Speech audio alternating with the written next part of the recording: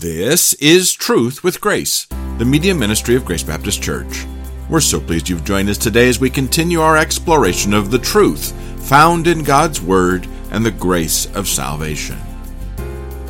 Pastor Pierre Rosa is continuing his preaching from the Gospel of Matthew, and today we're in chapter 26. Our world has never been more confused about the truth, and the pressures put on people that claim to follow Christ, who is the way, the truth, and the life, are returning to more like what Christians experienced in the first century. It's worth it then to listen to the reminder from Jesus that we find in this passage from Matthew's Gospel, and remember just how easy it is to become spiritually prideful and assume we will never deny Christ. The fact is, we deny Christ quite often. Even as believers, we need help to be a faithful follower. My name is Brian Schmidt, and I'll have more information for you at the end of this program. But for now, let's listen to today's message from Pastor Pierre. Follow along with me, Matthew 26, verses 30 to 35.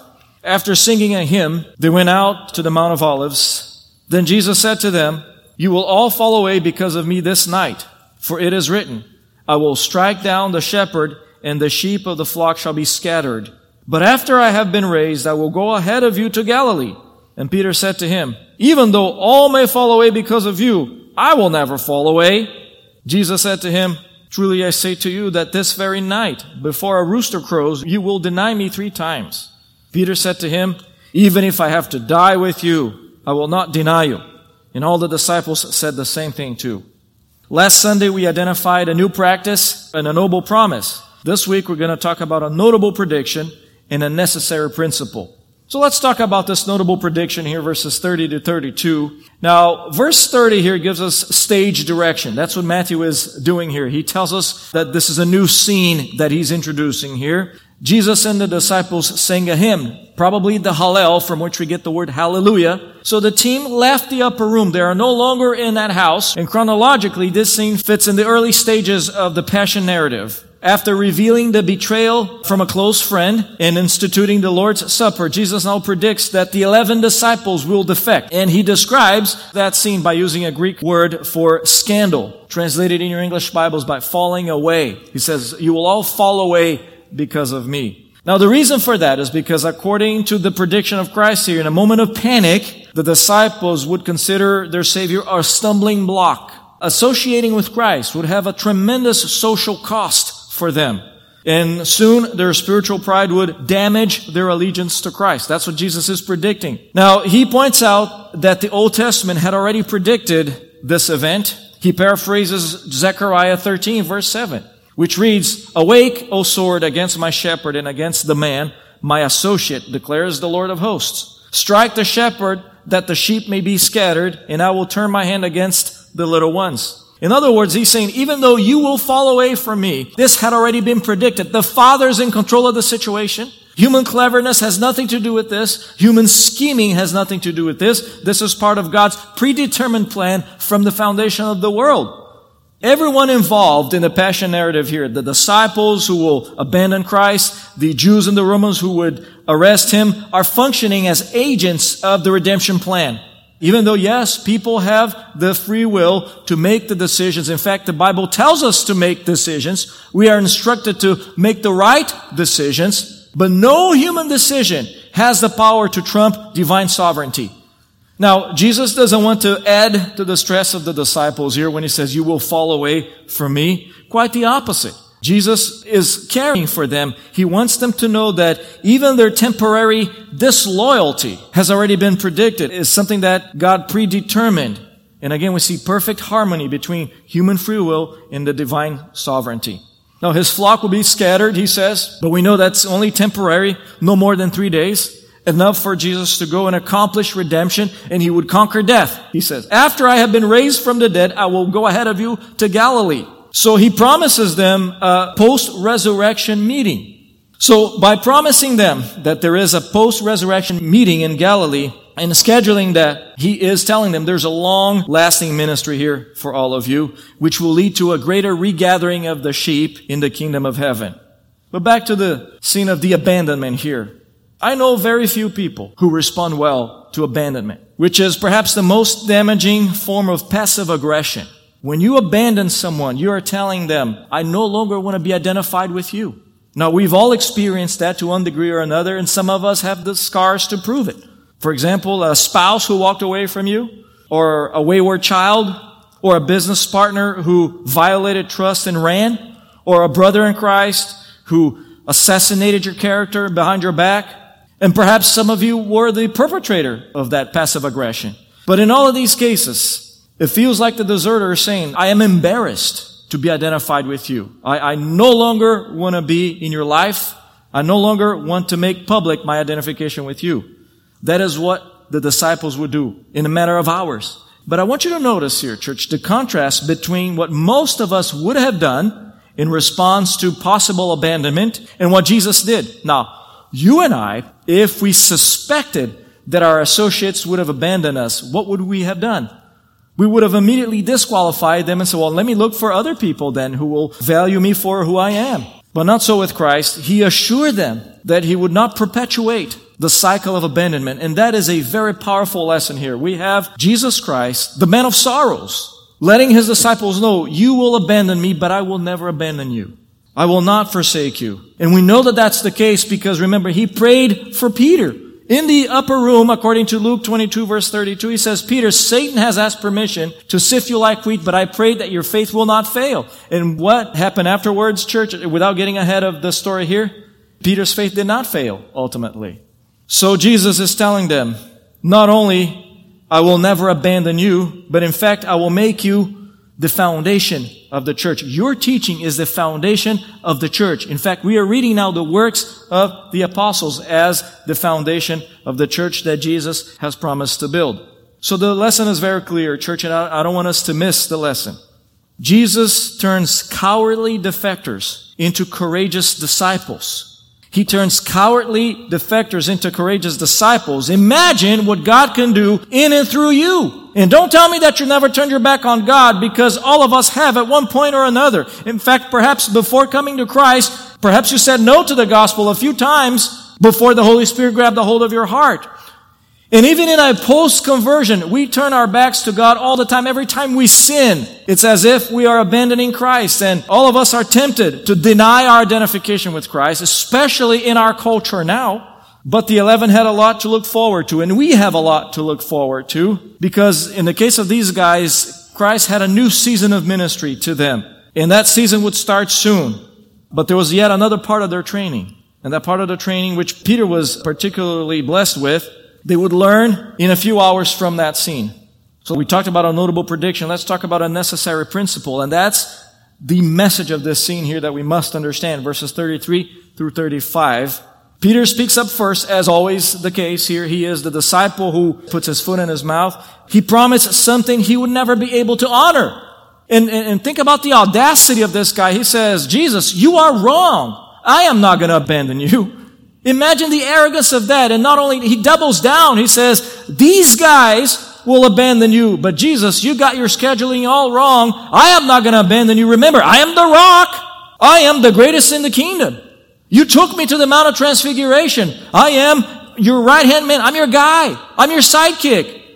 But Peter never got the metaphor of the vine, apparently, here in John 15, in his need to abide in Christ for lasting fruit. No one can accomplish anything apart from staying in the vine, apart from abiding in the vine that is Jesus Christ. So he quickly reminds the disciple about the danger of spiritual pride. Now, the Jews divided the evening or the night period into 4 periods. Evening between 6 and 9 p.m. Night between 9 p.m. and 12 a.m. Then rooster crow time, we can call it, between 12 and 3 a.m. And then dawn between 3 and 6 a.m. What Jesus is telling Peter is this, dude, you're going to deny me 3 times before the rooster crow, before that period is over. Don't be arrogant. Don't be proud. Without me, you can do nothing. The disciple was so consumed with arrogance here, so full of himself, that he didn't realize the foolishness of contradicting Jesus. In church, I suspect that sometimes we do that. We tell, no, Jesus, you're wrong.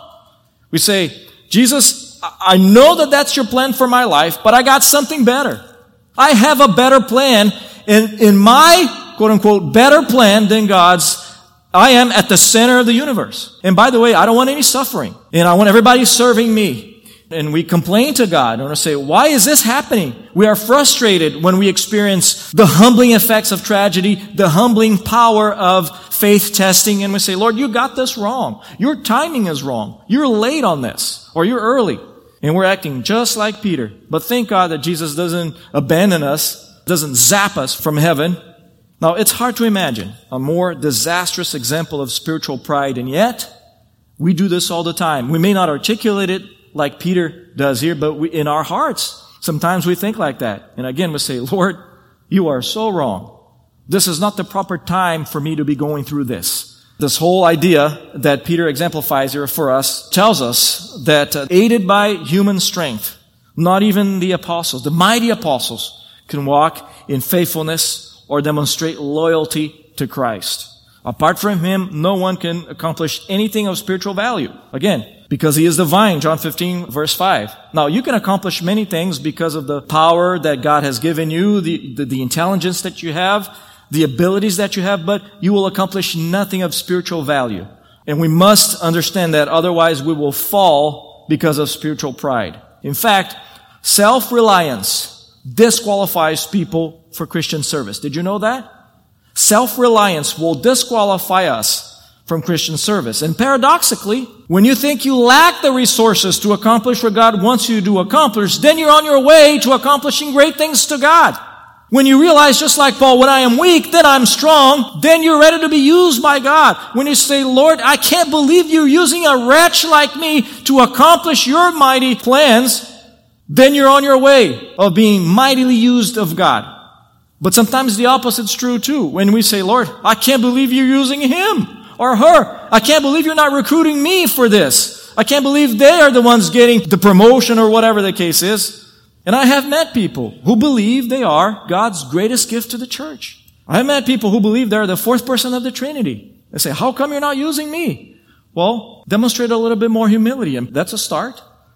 Now, pastors and ministry leaders are specifically vulnerable to spiritual pride. I know that from experience and from observance. We somehow think our title or position shields us from the temptation of pride or automatically puts us above everyone else. That's what Peter thought. Peter thought he was above all of the disciples. He thought, well, there's them and there's me. I am in a category on my own here because I am the rock. I am the greatest in the kingdom. Now, pastors and ministry leaders are not immune to that. We can't forget that the enemy of our souls here is involved in this scene here, even though Satan is not mentioned here by name. And we know that every time a believer in Christ is tempted to be proud, Satan is involved. Not personally, because first of all, Satan is not omnipresent. Okay, let's get that out of the way. Satan cannot be everywhere at the same time. Omnipresence is an attribute that belongs only to God. Remember, Satan is a created being. He can't read your mind either. The reason why Satan is so effective in tempting people is not because he knows what you're thinking, but Satan has been observing humanity for all of this time, since Genesis 3. We are the most predictable kind in creation. Did you know that? So it's easy to predict how we're going to fall into temptation. Now, that's the strategy that Satan used when he tempted Christ in the wilderness. You remember in Matthew 4, he tried to get Jesus to operate independently from the Father. That's what the temptation was all about. The first round, he suggested that Jesus get ahead of divine providence and say, well, turn these stones into bread. In other words, don't trust God. Use your power. Do a trick to satisfy me. Do a magic trick for me here, Jesus. Prove your identity. And not by coincidence, this temptation happened right after the Father affirmed the Son. This is my beloved Son in whom I am well pleased. So Satan came, oh, are you really the Son of God? Act independently of the Father and prove to me that you are the Son of God. Now in the second round, Satan tempted Jesus to question the Father's faithfulness. Well, if you throw yourself from this pinnacle here, he will rescue you. Now, if he had listened to the devil, Christ would have acted presumptuously. Now, in the third round, in a last-ditch effort, the enemy of our souls and the enemy of Christ here wanted to get Jesus to commit idolatry. Bow down to me and worship me, and I'll give you the kingdoms, which, by the way, they're already yours. Now, Satan failed miserably in the wilderness in tempting Christ. It's not hard to see why he wanted to sift Peter like wheat, like Jesus says here. Because he failed so miserably in tempting Christ, his plan B was to go after his followers. I mean, it's the oldest trick in the book. He failed to get Jesus to sin, so let me go after his followers and attack them. And remember, because if you are a believer in Christ, the Bible says you are in him. You are so united with Jesus that every attack on you is an attack on Jesus. So, what has Satan been doing for the last couple of thousand years? Tempting followers of Christ to commit sin. Evidently then, in his perfect wisdom, Jesus allowed Satan limited access to Peter's pride. Remember, Satan doesn't operate aside from divine control. He's on a leash. Remember, he only does what God allows him to do to fulfill his divine purposes. And Jesus, in his infinite wisdom, in praying for Peter, the whole Trinity then allowed Satan to have access to Peter for a moment. Now, because Satan fell to this type of iniquity, spiritual pride, it's not hard to see why he would try to get people to commit the same sin. You remember, Lucifer was created originally as an angel, as a cherub of light, the Bible says. And the Bible also says that iniquity was found in him, and he said in his heart, I will ascend to heaven. I will raise my throne above the stars of God. I will sit on the mount of the assembly in the recesses of the north. I will ascend above the heights of the clouds. I will make myself like the Most High. That's in Isaiah 14 verses 13 through 14. And here it is, the goal that Satan has from the beginning, to be like the Most High. That's the sin of pride, the sin of arrogance, spiritual pride. And obviously then, we conclude that he wants to do the same thing with you and me. He wants us to commit the same sin. And therefore, that's what we battle with daily. Now, like I said, Satan doesn't personally tempt people all the time because he can only be at one place at a time. But he has a very effective kingdom. He's a very effective communication network here. And therefore, lower ranking demons are dispatched to do the tempting. For example, in my world, Satan may send a demon to tempt me like this. You have been preaching every Sunday for the past 5 years, at least here at Grace Baptist Church. You have a system that works. Why do you need to pray? Why do you need to prepare? Put this thing on autopilot. Give the people of Grace Baptist more of you and less of Jesus. Use your ability to speak in public to get them to admire you. See, that's the temptation. And for you, it might be something like this. Why do you need the Bible to determine your worldview? Come up with your own system. Come up with your own rule of faith and practice. Determine your own truth. That's what the world does anyway. Get with the times. Embrace the world. Love the world. Follow your own impulses. And do it with pride. Isn't that what our society tells our young people? Follow your own impulses. In fact, we'll help you. That's the temptation of our time. Most of our temptations appeal to our pride, which permeates our society. According to John, the lust of the flesh and the lust of the eyes and the boastful pride of life is not from the Father, but is from the world. 1 John 2:16. So every temptation that you and I face, church, fall into one of these categories. The lust of the flesh, the lust of the eyes, and the boastful pride of life. And we are constantly tempted to act independently of God. To say like Peter, I will never commit that horrendous sin. Other people might, but I am never going to do that, Lord. Don't you remember who you're dealing with here? In church, how did Jesus defeat the temptation then in the wilderness? How did he defeat Satan?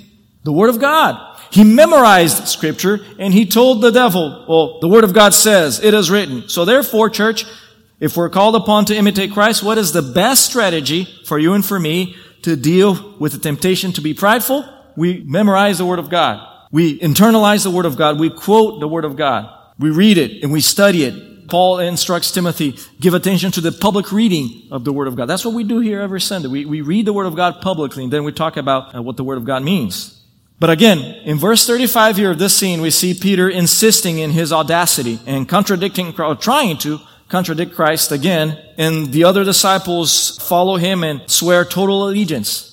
There is no reason to believe, church, that was not what they intended to do. They intended to never abandon Christ. And you and I have the same desire. We don't want to deny affiliation with Christ publicly. We don't want to deny biblical values in the public square. There's no question about that. But it's easy to do that here. It's easy to say that in a safe environment of our flock here in a church. Just like it was easy for them to vow perfect devotion when the enemy is nowhere in sight.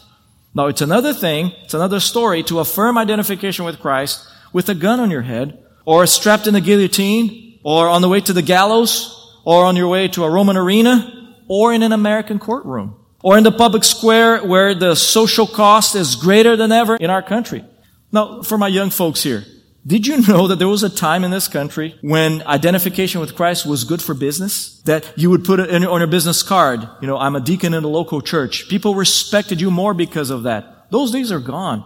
Praise God. Because the more we are pushed to the margins, the better God will accomplish His purpose in you and in me. Why? Because He purifies His church. Cultural Christianity is out, has been out for at least a couple of decades now. True biblical Christianity is in. And the more we are called upon to stand firm for the gospel, the greater God's ability to use us. Now, none of us, again, plan on denying Christ, but we should never assume that we will never do it. So, let's use that fear, the healthy fear of abandoning Him, painfully aware of our ability to do so, to drive us to our knees and ask, Lord, please equip me to stand firm when I am bullied into embracing an ungodly view of marriage, or when I'm bullied of embracing an ungodly view of human sexuality or life in the womb. And we say, Father, equip me to endure the mockery and the insults when people call me names for holding Christ's view of manhood and womanhood. Help me speak the truth respectfully, but unwaveringly. And to think that we are capable of representing Jesus accurately in a morally bankrupt culture without humility is foolish. So the necessary principle here from this scene that we must learn and assimilate is this. Never underestimate your ability to join the sinful crowd. Never underestimate your ability to abandon Christ and join the rest of them. Let's not assume everyone will sin, but I will never do that. Instead, let's say, Lord, please keep me from doing that. Have mercy on me, the sinner. Now, Peter and the other disciples learned that lesson very clearly here, which confirms what we already knew, that the Father answered Jesus' prayer for Peter, that Peter's faith will not fail. And by the way, the Father always answers the prayers of the Son. Why? Because the Son always prays in accordance with the Father's will. Now, that's not the case for you and for me, because we pray to God, and we may not articulate it, but sometimes we pray to God all asking about ourselves, saying, Lord, please make me the greatest person that ever lived. Meet all my wants and my desires. That is why the Bible says we need the assistance of the Holy Spirit that prays for us, intercedes for us. So the Father answered the prayer from the Son that Peter's faith not fail, and that happened later on. Ultimately, he was restored. See, the disciples stumbled, but God lifted him out of the mire and set his feet on the rock. Psalms 40 verse 2. Public identification with Christ no longer resulted in a stumbling block, but became a source of honor. Because not too long after the prediction of the denial here, along with his fellow apostles, Peter was arrested, he was flogged, and he was ordered not to speak the name of Christ anymore. And he reacted not by denying Jesus, but by rejoicing that God considered him worthy to suffer shame for the name of Jesus. Acts 5 verse 41. So it is an honor to suffer for the name of Christ. That is our perspective that we must embrace. It's an honor to be insulted for the sake of Christ. It is an honor to be persecuted for the sake of Christ. Now, you don't have to force persecution. Just be faithful to your calling, and the world will hate you automatically. And when that happens, you consider that God is putting you in a very special category of people who are worthy to suffer shame for the name of Christ. So if you ever suffered false accusations, injustice, persecution, or mockery because of public identification with Christ, you belong to the community of worthy ones. But Scripture alerts us. This honorable position only happens to the lowly in heart, not with the spiritually proud. The lowly in heart, the humble in heart. Church, write this down. God will never recruit. He will never bless a proud person. You understand that? He will never recruit for service, and He will never bless someone who is proud in his or her heart, because the Bible says clearly He resists the proud. So what's the lesson for us? We go lower. We say, Lord, please, let me go lower. Is there a way for me to go lower here? Because you and I already think too highly of ourselves. And the Bible says we shouldn't be doing that. If the Bible instructs us to not think too highly of ourselves, it's because God already knows that it's our tendency to think of ourselves way higher than we should. So we go lower and we ask the Lord, Lord, please keep me from ever dishonoring your name. So that's the notable prediction followed by the necessary principle that we learn here from this scene. The conclusion of the denial narrative does not happen until the end of the chapter. We know the story. that Peter did deny Christ 3 times. But the truth of the matter is, in history, many people like Peter denied Christ when faced with persecution. But the good news is this, church. Christ loves to restore fallen believers. He did this with Peter. He wants to do the same with you. If you have questions or comments, we'd love to hear from you. Our email address is radio@gbcsalem.org, or you can visit our website, truthwithgrace.org, for more information about our church and this media ministry. Plus, we're always looking for people just like you to help us spread the gospel around the world. This broadcast is provided you at no cost to the generosity of financial and prayer supporters of Truth with Grace. Please feel free to share it, but please don't charge money for it or edit it in any way without the written consent of Grace Baptist Church. Until next time, this is Truth with Grace.